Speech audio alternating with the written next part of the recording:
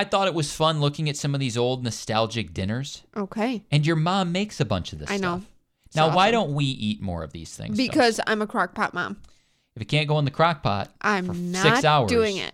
Then Chelsea is not going to do beef stroganoff, chicken pot pie. I do chicken pot pie in the crock pot.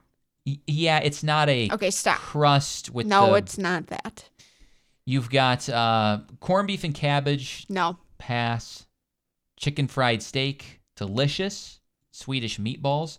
I was scrolling through these, and I'm like, your mom does tuna noodle casserole. Yeah, she does good stuff, man. But I wouldn't do the liver and onions or the kidney pudding. No.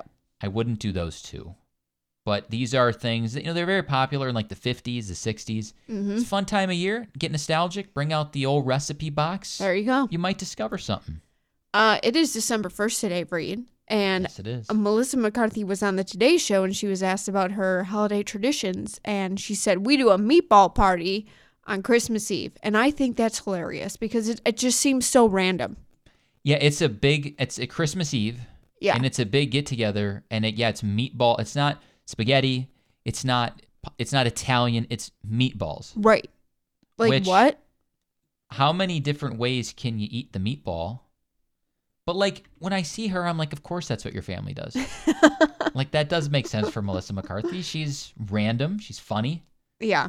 So do your own thing. I love the family traditions that are unusual.